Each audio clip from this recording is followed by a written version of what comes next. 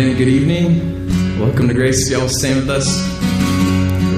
We believe that our God is worthy of us singing out praises to Him. So we're going to do that. And we also have some scriptures scattered throughout the song so that you can just kind of think about that and chew on that. So let's sing out together.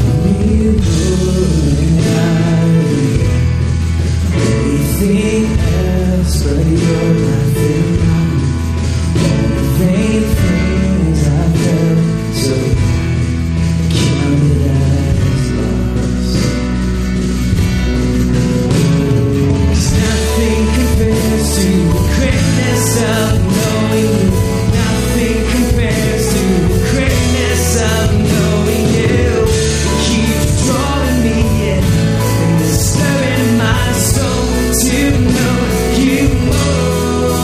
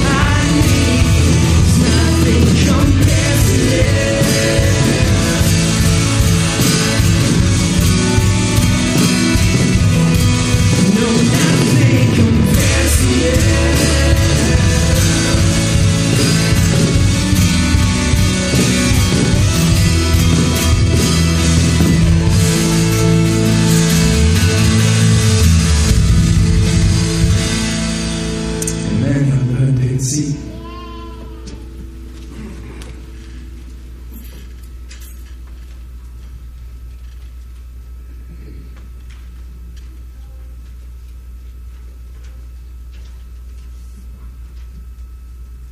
Take the opportunity to just think about our lives and reflect upon our God. Lord, how long will you forget me? Forever? How long will you look the other way? How long must I struggle with anguish in my soul, with sorrow in my heart every day? How long will my enemy have the upper hand? Turn and answer me, O Lord my God. Restore the sparkle to my eyes, or I will die.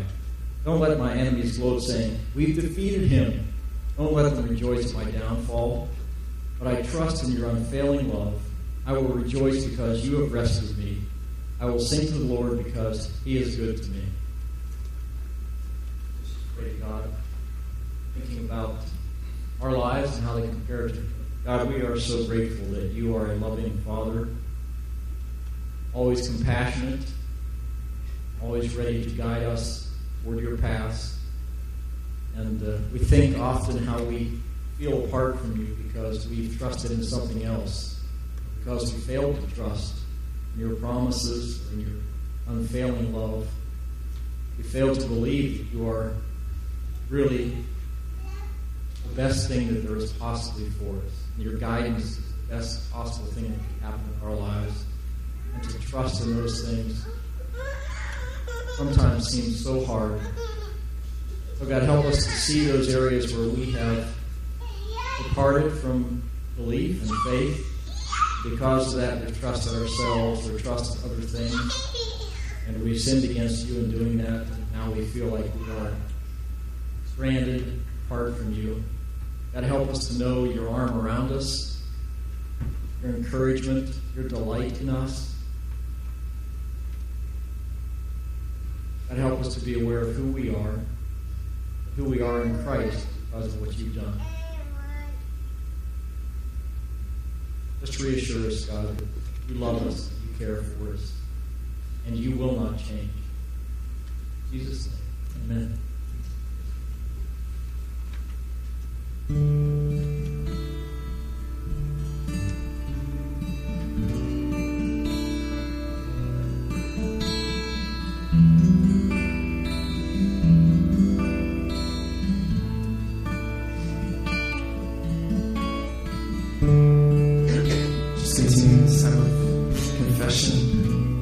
God to show us what he sees in us, and that he'll make us more like him. Let's sing his words together. Father, speak to me, make these blind eyes see, error of my way. Open up my heart, tear my world apart, erase all shades of gray. When I start to stray, start to slip away, wrap your loving arms around me, and I will know your grace as I seek your face. Father, speak to me.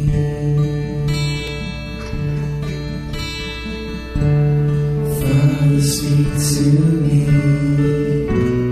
Make these blind eyes see. Around my ways,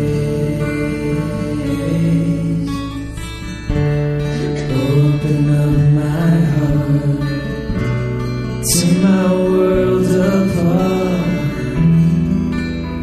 erase all shades of gray. When I start to stray, start to slip away, wrap your loving arms around me, and I will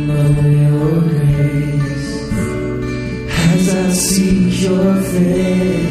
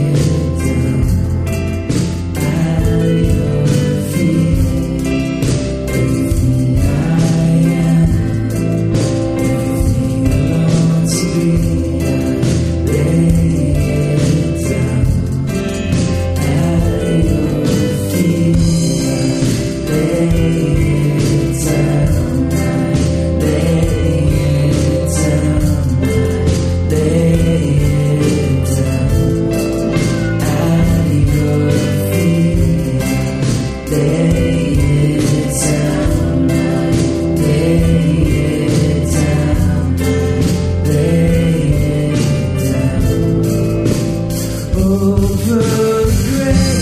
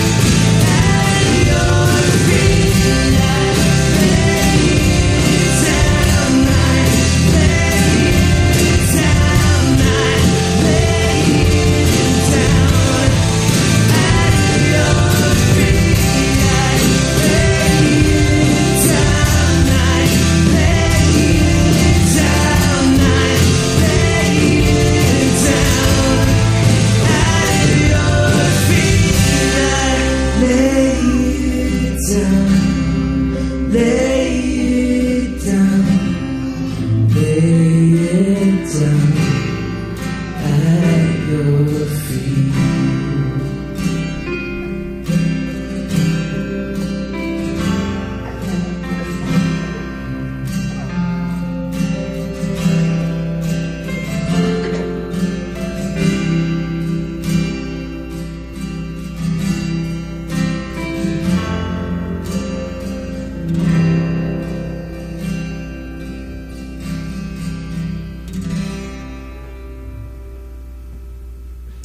Sing this last song together and just think about God's grace to us and just really soak in that. Let's sing it out.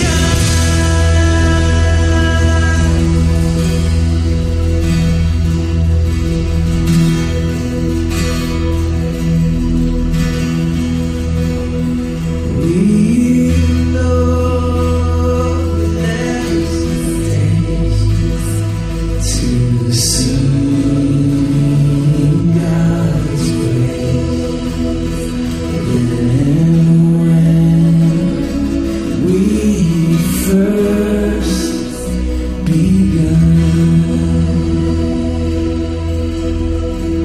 God, I thank you for tonight. Lord, I pray that you will help us to know your presence in our lives. God, we thank you for your grace to us. Lord, help us to live that grace out to others daily. Help us to know your word and to love you more. It's in your name I pray. Amen.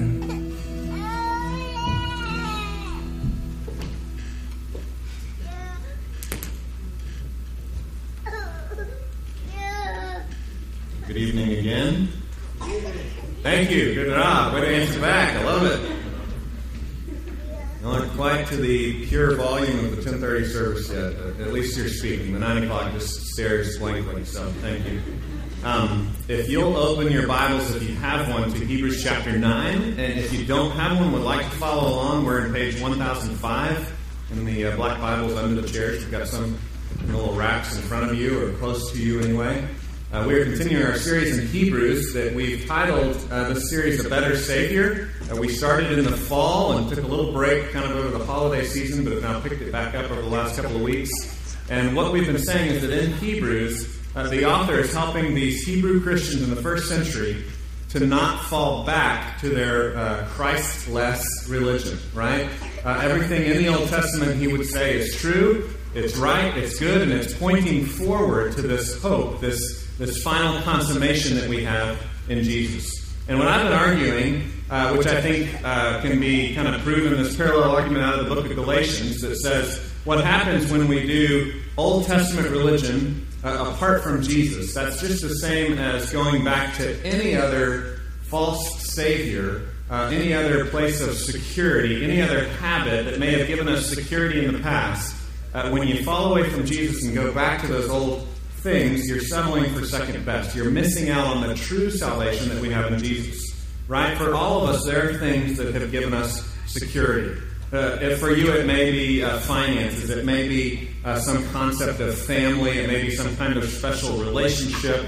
Maybe it's the bottle. Maybe it's pleasure. And I don't know what it may be, but for different people, there's different things that we run to for comfort, right? When life is rocky, when life is difficult, we go to these things for safety, for security. What the author of Hebrews is arguing is none of those things will ultimately save us. That only Jesus is the ultimate comfort, the ultimate security. Now, those other things that we go to in life may be good things, right? Pleasure is good. Food is good. Relationships are good. Money is good. And God gives us those good gifts to glorify Himself, right? So these smaller gifts may give us temporary safety, may give us a temporary salvation or a temporary help. But those things, those good things in life that we enjoy, aren't supposed to be our ultimate satisfaction. They're supposed to point us to Jesus, who is our ultimate satisfaction. And so the author is pushing us to see that just because in the Old Testament there are these good things and right things, that doesn't mean you can just hold on to that and give up on Jesus when times get difficult. In our passage today, he's going to give us some particular understanding of the Old Testament worship, the way they would worship in what they would call often the tabernacle in the Bible, or it was this tent of worship they would set up. Later on, it became a temple, right? It became a permanent place of worship. But the way that they did the worship followed the same regulations when it was a movable tent and when it was a permanent temple. In both time periods, they still had this particular order of worship that was set out of the Old Testament, specifically in Exodus and Leviticus and some of those early 5 books of the Bible. We give some clear instructions about how it's supposed to take place. And he's showing us this morning that that's going to point us to this better way in. In Genesis, hold your place there in Hebrews, and I just want to read you one verse out of Genesis, okay? After Adam and Eve sinned, they got barred, right? They got kicked out of paradise. If you remember that story, even those of us that aren't great Bible students, right, most of us know that story, that Adam and Eve disobeyed God, they rebelled against God, and then they got kicked out of the Garden of Eden. And in Genesis 3:24, it says, they drove them out, and at the east of the Garden of Eden, he placed the cherubim, which was this winged angelic creature, not the little fat baby at Hobby Lobby, right? That's not really what cherubim look like, but they're actually kind of scary creatures. And it says there's this flaming sword with them that turned every way to guard the way in to the tree of life. And so that's really where it began, this concept of us being outside of the presence of God, being outside of paradise. And we all know what that's like. We all live that, right? We live outside of everything being perfect. We live outside of everything being the way it's supposed to be. We understand viscerally what that feels like. Probably today you've already experienced it, right? Bad weather, bad day, maybe arguments with people you love, maybe something breaking in your home or in your life. I mean, that's just part of our daily experience, that things don't go the way that they should. Life is not perfect. Life is hard. And we're outside of paradise. We're outside of that perfection. And so in the Old Testament system, they set up this ritual set of worship to show us the way back in to the garden, right? The garden's locked. We're on the outside. And this setup of the temple and of the tent of worship shows them the way back into God's holiness, right? Where God is perfect, His perfect presence. And so we're going to pick up with it in verse 1 of chapter 9, understanding how this shows us the way in to God's presence. Chapter 9, verse 1 says, "Now even the first covenant had regulations for worship in an earthly place of holiness," or of just perfect otherness to God. Verse 2 says, "For a tent was prepared. The first section, in which were the lampstand and the table and the bread of the presence, it's called the holy place. Behind the second curtain was a second section called the most holy place." A lot of translations say the Holy of Holies. Verse 4, "Having the golden altar of incense and the Ark of the Covenant covered on all sides with gold, in which was a golden urn holding the manna, and Aaron's staff that budded, and the tablets of the covenant. Above it were the cherubim of glory." Again, these same cherubim that guard the way into paradise, they're now guarding in there the inner presence of God. It says the cherubim of glory overshadowing the mercy seat, which the New Testament tells us this atonement, this mercy that we find is now through Jesus, right? Well, that was typified in this place, in the Holy of Holies. And then he says that these things we cannot now speak in detail. He has some kind of big picture stuff he wants to explain. He doesn't want to explain every item of furniture, but he wants to explain how the routine of worship teaches us. So verse 6, "These preparations having thus been made, the priests go regularly into the first section, performing their ritual duties. But into the second section only the high priest goes, and he but once a year, and not without taking blood, which he offers for himself and for the unintentional sins of the people. By this the Holy Spirit indicates the way into the holy places is not yet opened, as long as the first section is still standing, which is symbolic for the present age. According to this arrangement, gifts and sacrifices are offered that cannot perfect the conscience of the worshiper, but deal only with food and drink and various washings, regulations for the body imposed until the time of Reformation." Let's pray. Father God, we pray that you would teach us what your word is saying tonight. God, we pray for understanding. Help us to have soft hearts. Help us to be receptive to what you have to say. We thank you. We pray in Jesus' name. Amen. As I was thinking about this concept, like I said, that really goes all the way back to the Garden of Eden, of being locked out of paradise. I was just thinking of the everyday experience of being locked out of like your car and your house, right? Anybody here ever been locked out of your car or maybe your house? I'm sure it wasn't your fault when it happened. Probably somebody else did it. But you know what it's like to be locked out. You know what it's like to be locked out and want to get in. And I found an article, a newspaper article, about a woman in Pittsburgh that had found herself locked out of her home, and it was on Thanksgiving. So in Pittsburgh, pretty cold Thanksgiving. I think here it was like sunny and 70. Not like that anymore. I don't know what happened to our beautiful weather.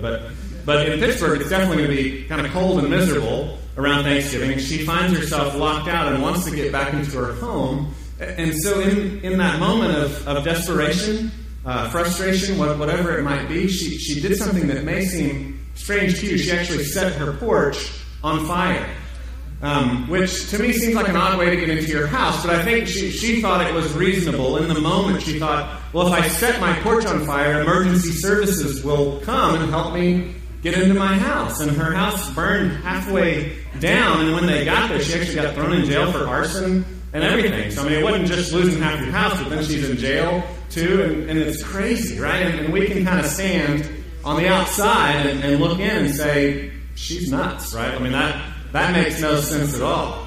But I would argue that we kind of parallel that kind of craziness in our own life, right? We find ourselves locked out of paradise, locked out of the perfection where we want to enjoy things being the way they should be, and we find ourselves doing crazy stuff, right? I mean, you may never have set your car or house on fire to get inside your house, but we've all done things that we know at one level are wrong, or we know are not really going to solve our problem, but we do them anyway because we don't really know what else to do because we're desperate. We're not rational, right? We're not thinking clearly. And the Bible describes that as sin, that right when we turn to other things other than God himself to try to satisfy ourselves, to try to find hope and security, that we're missing the mark, that we're sinning, and we're looking to some other Savior.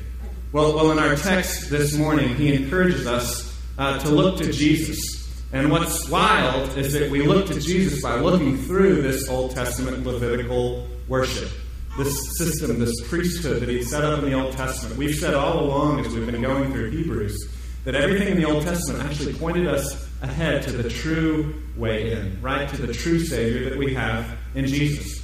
All these things for us tell us about God, tell us who he is, and help us to understand the way back into paradise, the way back into his holiness and his presence. And the first thing that we see in the first few verses is that there were regulations. That God actually speaks into our situation, right? We find ourselves barred outside of paradise, and God gives us regulations for worship. He gives us instructions. Here's the way back into my holiness, back into my presence. So there's regulations for the way in verse 1. Directions, instructions. Verse 1 says, "Now even the first covenant had regulations for worship in an earthly place of holiness." So just very basic information here. God didn't just leave us, but he spoke into this situation. He gave us regulations. He gave us instructions to show us how to come into the presence of God. In verse 2, he says, "For a tent was prepared," the first section in which were the lampstand and the table and the bread of the presence.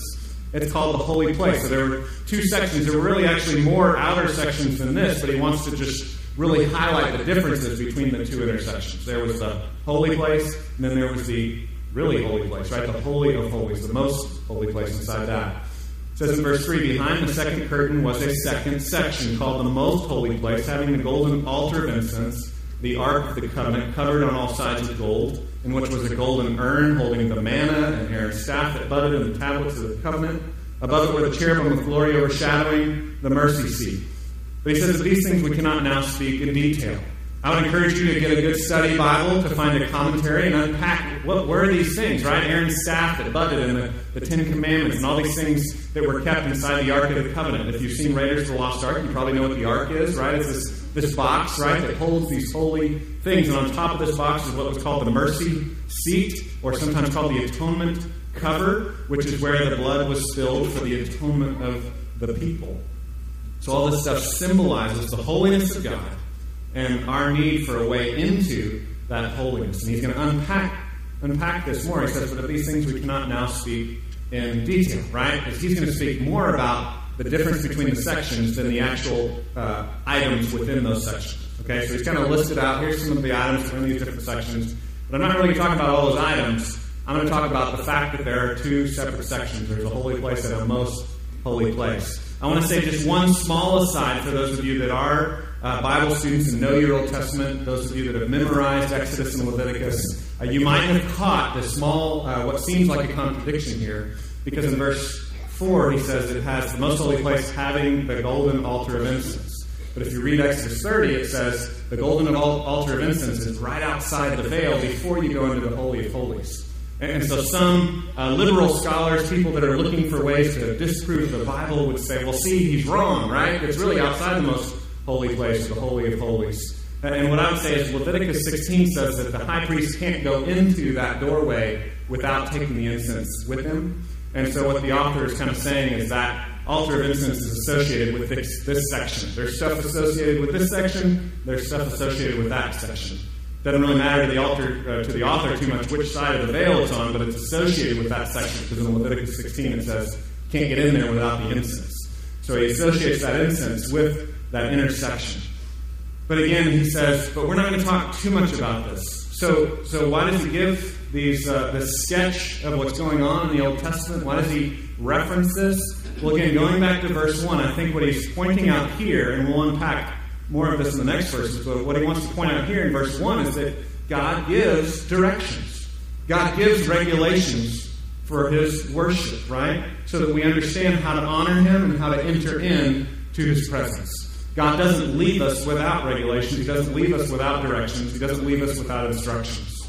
He tells us the way in. And I think that's a huge concept for us here. There's a lot of people that might have the objection that go, no, God hasn't given us directions. God's just kind of left us, right? We're just in this crazy world and we're on our own and we don't know what's going on. But the Bible says, no, God has spoken into our lives. He's entered into history. Christianity says He speaks to us and He guides us and He gives us directions. I was thinking about how when we're trying to find a way to a place we've never been before, most of us now, in the old days, you'd ask a friend, you'd get out a paper map, right? But most of us now, we use computer directions, right? Anybody here ever use computer directions for something? I have a picture here of a Google map from Fort Hood to this church building, right? And I think these directions are pretty accurate. But sometimes when you follow these computer directions, there's a mistake, right? Has that ever happened to you? Just Friday, we were going to a basketball game in Austin, actually Chris's old church, and we're going there to this basketball game at this church my son is playing in, and every point in the directions are correct except for the very last step. The very last step says it'll be on your left, but it was actually on your right, and so we circled the block like 3 times trying to find this place because we keep looking left. I don't see it. And finally, like, oh, there it is. There's a big sign on the right side. And so sometimes you may have had that experience where you were misled, where you were given directions and you were led in the wrong direction. And what I would encourage you is that the biblical worldview says that God gives us directions. In whatever degree by which we're misled, it's not the fault of the directions, but it's our fault. I don't know if you remember last week we looked at Hebrews chapter 8, and it said the problem in the Old Covenant, the problem with the people obeying the Old Covenant was the people. The problem was us. We didn't want to receive the directions. So God speaks into our life and we say, I'm not really interested. Or even worse, we say, no, I can't hear you, right? We try to shut Him out. And that's what the Bible explains about the human condition. Now, for some of you may say, that's not me, I'm not like that, but generally that's what the Bible says about all humans. And as I've grown in my faith, I've started to realize more and more, that is kind of me. I kind of live that out in my own life as well. Have you ever had, some of you have children, even if you don't have children, you may have seen this take place, you may have lived this out. Have you ever given your children specific directions? You've said, do this way, and later on you find that they've disobeyed you, and you ask them about it, and they said, well, I didn't hear you right. Have you ever used that excuse with you, right? Well, I didn't understand what you wanted. And sometimes it's true, right? Sometimes you're like, okay, I understand. But it can become a discipline issue if your child consistently doesn't hear you. Then you have to start disciplining them for not hearing you, right? Because it gets to a point where you realize they're just not receiving my instructions. It's not about me giving them, it's about them receiving. It's about them hearing them. And again, that's what the Bible says to us about the way we interact with God and His regulations and His directions for us. He gives us a map, and we say, no, I'm not receiving that. And we say, no, I didn't hear you right, God. Or no, I didn't think you meant that, right? Is that what you really meant? And the Bible says, no, we're rebels, that we don't want Him to direct us. Just like our first parents, Adam and Eve. We want to do our own thing. We want to be our own gods. We want to go our own way. And so in Romans 1, it outlines this for us. In Romans 1, it clarifies this, and it says this is something that all of humanity struggles with. Romans 1:18 says, the wrath of God is revealed from heaven against all ungodliness and unrighteousness of men, who by their unrighteousness suppress the truth. So first of all, let's define unrighteousness. What is unrighteousness? It's not being righteous. Okay? It's not being perfect. It's not doing the right thing at every moment. It's not loving people perfectly all the time. So when it says we suppress the truth with our unrighteousness, it's not just talking to the bad people out there. It's talking to all of us, right? It's not just saying murderers suppress the truth with their murdering. No, it's unrighteousness, falling short of perfection. We're suppressing what God is telling us. God is giving us directions, and we're saying, I don't want to listen to you, God. I don't want to hear what you have to say. And we suppress the truth. And it says in verse 19, for what can be known about God is plain to them, because God has shown it to them. For His invisible attributes, namely His eternal power and divine nature, have been clearly perceived ever since the creation of the world and the things that have been made. So they are without excuse. So the biblical story is that God has clearly communicated to us. He's spoken to us. He's revealed himself to us, and we've said, I'm not interested. I don't want to hear that. I don't want to be directed. I don't want to follow your regulations. So that's the first thing that we have to understand a biblical worldview, to understand what God has to say to us as he says, I've given you regulations. I've shown you the way in. And the first problem is that as human beings, we've said, no, we don't want to go in. We've rebelled. We've said, I'd rather stay outside of paradise. So in most of our life, we complain and we're frustrated because we don't live where everything's perfect and everything's right. But when he gives us the regulations for going back in, we say, no, I'd rather do things my own way. Well, the next thing that he says is he unpacks to us what that key is to get in that door. What's the key to unlock the door for the way in? So he says that these things we can't speak in detail, right? Verse 5, again, meaning I'm not going to talk in detail about the lamp and the bread and the golden altar and all this stuff. I'm just kind of throwing that out there. That's what's there. But the way that these two sections interact, that's what he wants to speak of. That's what he wants to clarify for us. And so he starts talking about how the priests go often into one section, but they go very rarely into the second section. And when they go into that second section, they only get in with blood. So what he's telling us is that blood is the key into the presence of God. It says in verse 6, these preparations having thus been made, the priests go regularly into the first section, performing their ritual duties. But into the second, only the high priest goes. So only the high priest, only the head guy, and he but once a year, not without taking blood, which he offers for himself and for the unintentional sins of the people. Now, just a quick aside, in the Old Testament, in Exodus, there is sometimes a distinction made between intentional sins and unintentional sins.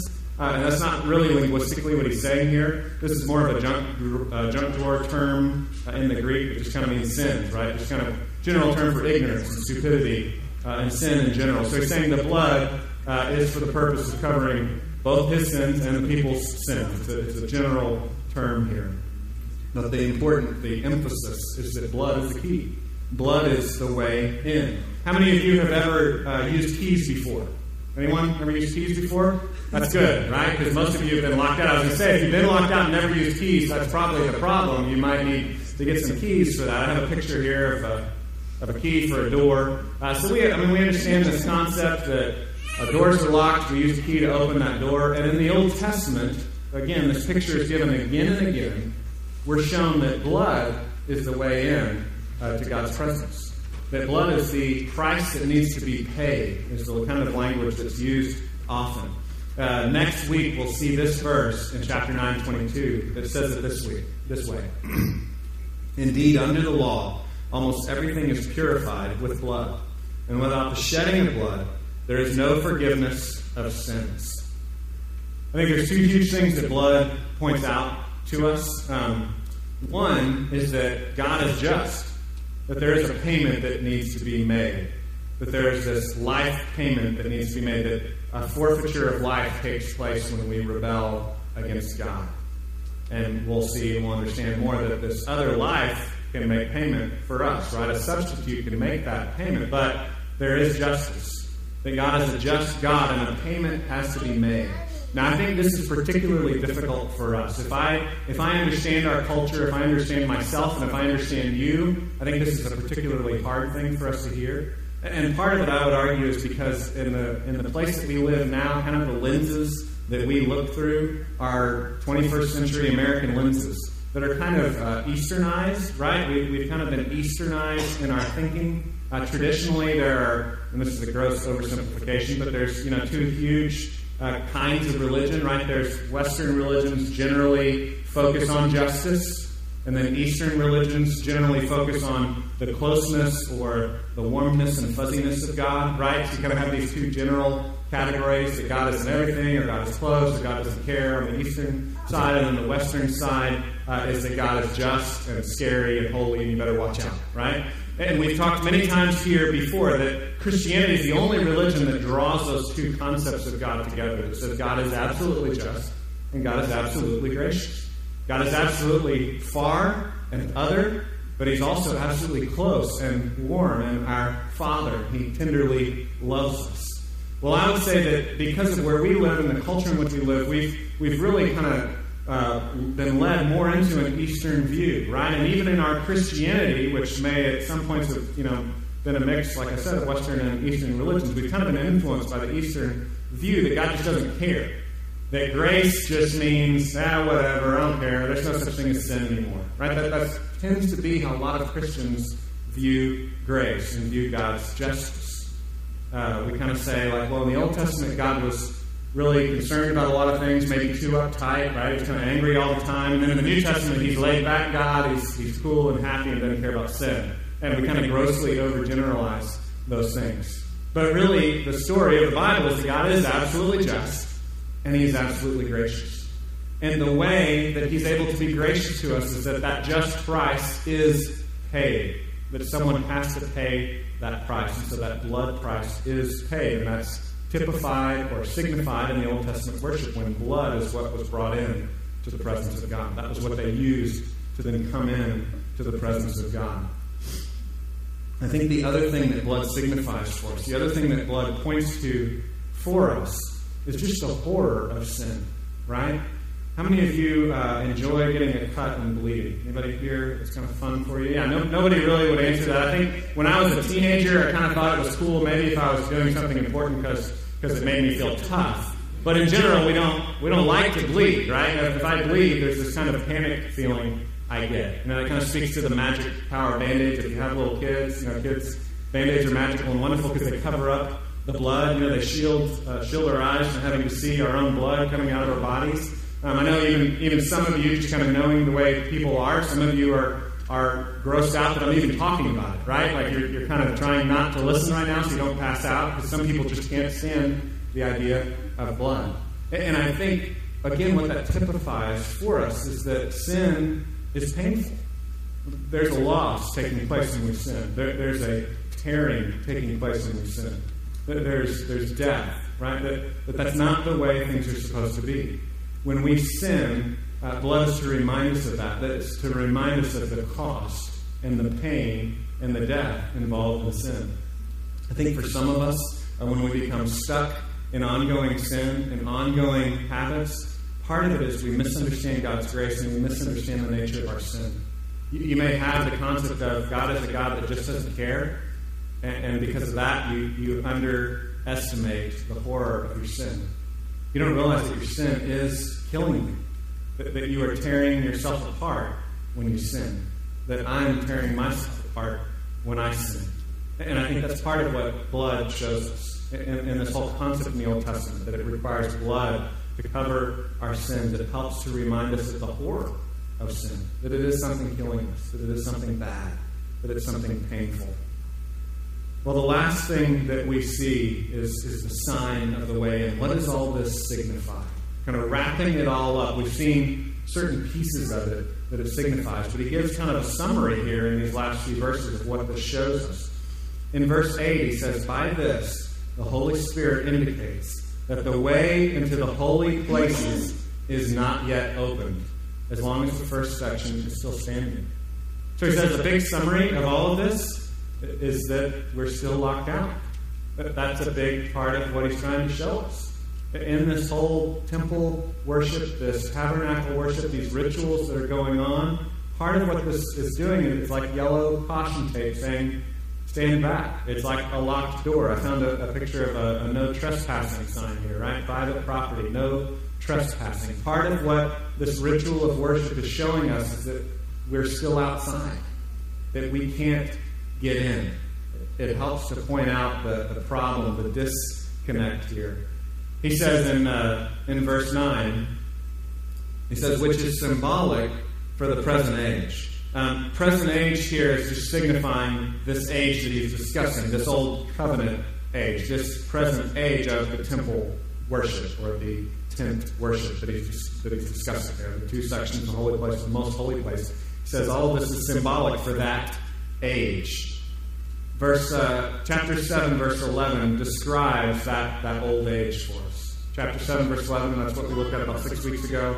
In chapter 7, verse 11, it says, "For perfection has been attainable through the Levitical priesthood, for under it the people received the law. What further need would there have been for another priest to arise after the order of Melchizedek?" Said if that old order, those rituals, the priests, the blood, if all that could have perfected us, why would there have been something else that came?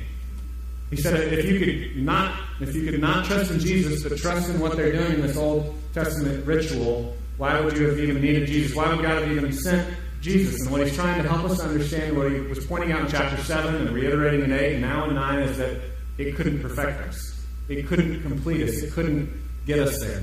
Hebrews 7:18-19 says, "For on the one hand, the former commandment is set aside because of its weakness and uselessness, for the law made nothing perfect. But on the other hand, a better hope is introduced through which we draw near to God." We've talked about this before. The law doesn't perfect us. The law shows us God's perfection, and the law shows us that we're not perfect. So when we come face to face with God's law, again, we realize it signifies to us that I'm on the outside. I am broken. There's something wrong with me. I can't get into God's perfection. I can't get into God's holiness. And so we need a way in. That's what it speaks to in verse 19 when it says a better hope is introduced through which we draw near to God. We can draw near to God. God is close to us because of God's action in history, in time, through Jesus Christ. So God is holy and other, and God is gracious, and we can draw near to Him. And Jesus Christ is the center point of that. He is what makes that work. He's what allows God to be both just and also gracious. Chapter 9, again, back to our chapter. Verse 9, so he's talking about this present age, and he says, according to this arrangement, gifts and sacrifices are offered that can't be, or that cannot perfect the conscience of the worshiper, but they deal only with food and drink and various washings, regulations for the body, imposed until the time of Reformation. This word Reformation, he doesn't mean the Reformation in the 1500s. 1600s, he means the time of straightening. Okay, literally, it's this word orthosis in Greek, right? We think of orthodontics like straightening of the teeth. It's this time of things being fixed. Okay, things being straightened out. He's saying times we were waiting for that time, but until that time, we just had these regulations that reminded us of a need, that showed us our brokenness, but couldn't actually complete us. And now in Christ, we have this thing now that can complete us. But this previous ritual, this previous worship cannot perfect the conscience of the worshiper. And that's what we talked about last week when we talked about how the law points out our brokenness. And the law from the outside says, you need to do this to be righteous. But we can't do it. But the new covenant writes that on our heart and writes that in our mind. In the new covenant, Jesus comes into us by the Holy Spirit. By faith, we are imputed with His righteousness. He gives us the free gift of His righteousness that He has earned for us. And that's then transferred to us. We can trust in Him and be adopted by God, and He can be our Heavenly Father, and God can be near to us, and we can draw near to God through Jesus and through what He's done. I want to challenge us tonight. How many of you have come to the point of realizing that you can't get there, right? That your conscience hasn't been perfected, that the law is not enough to get you there on your own.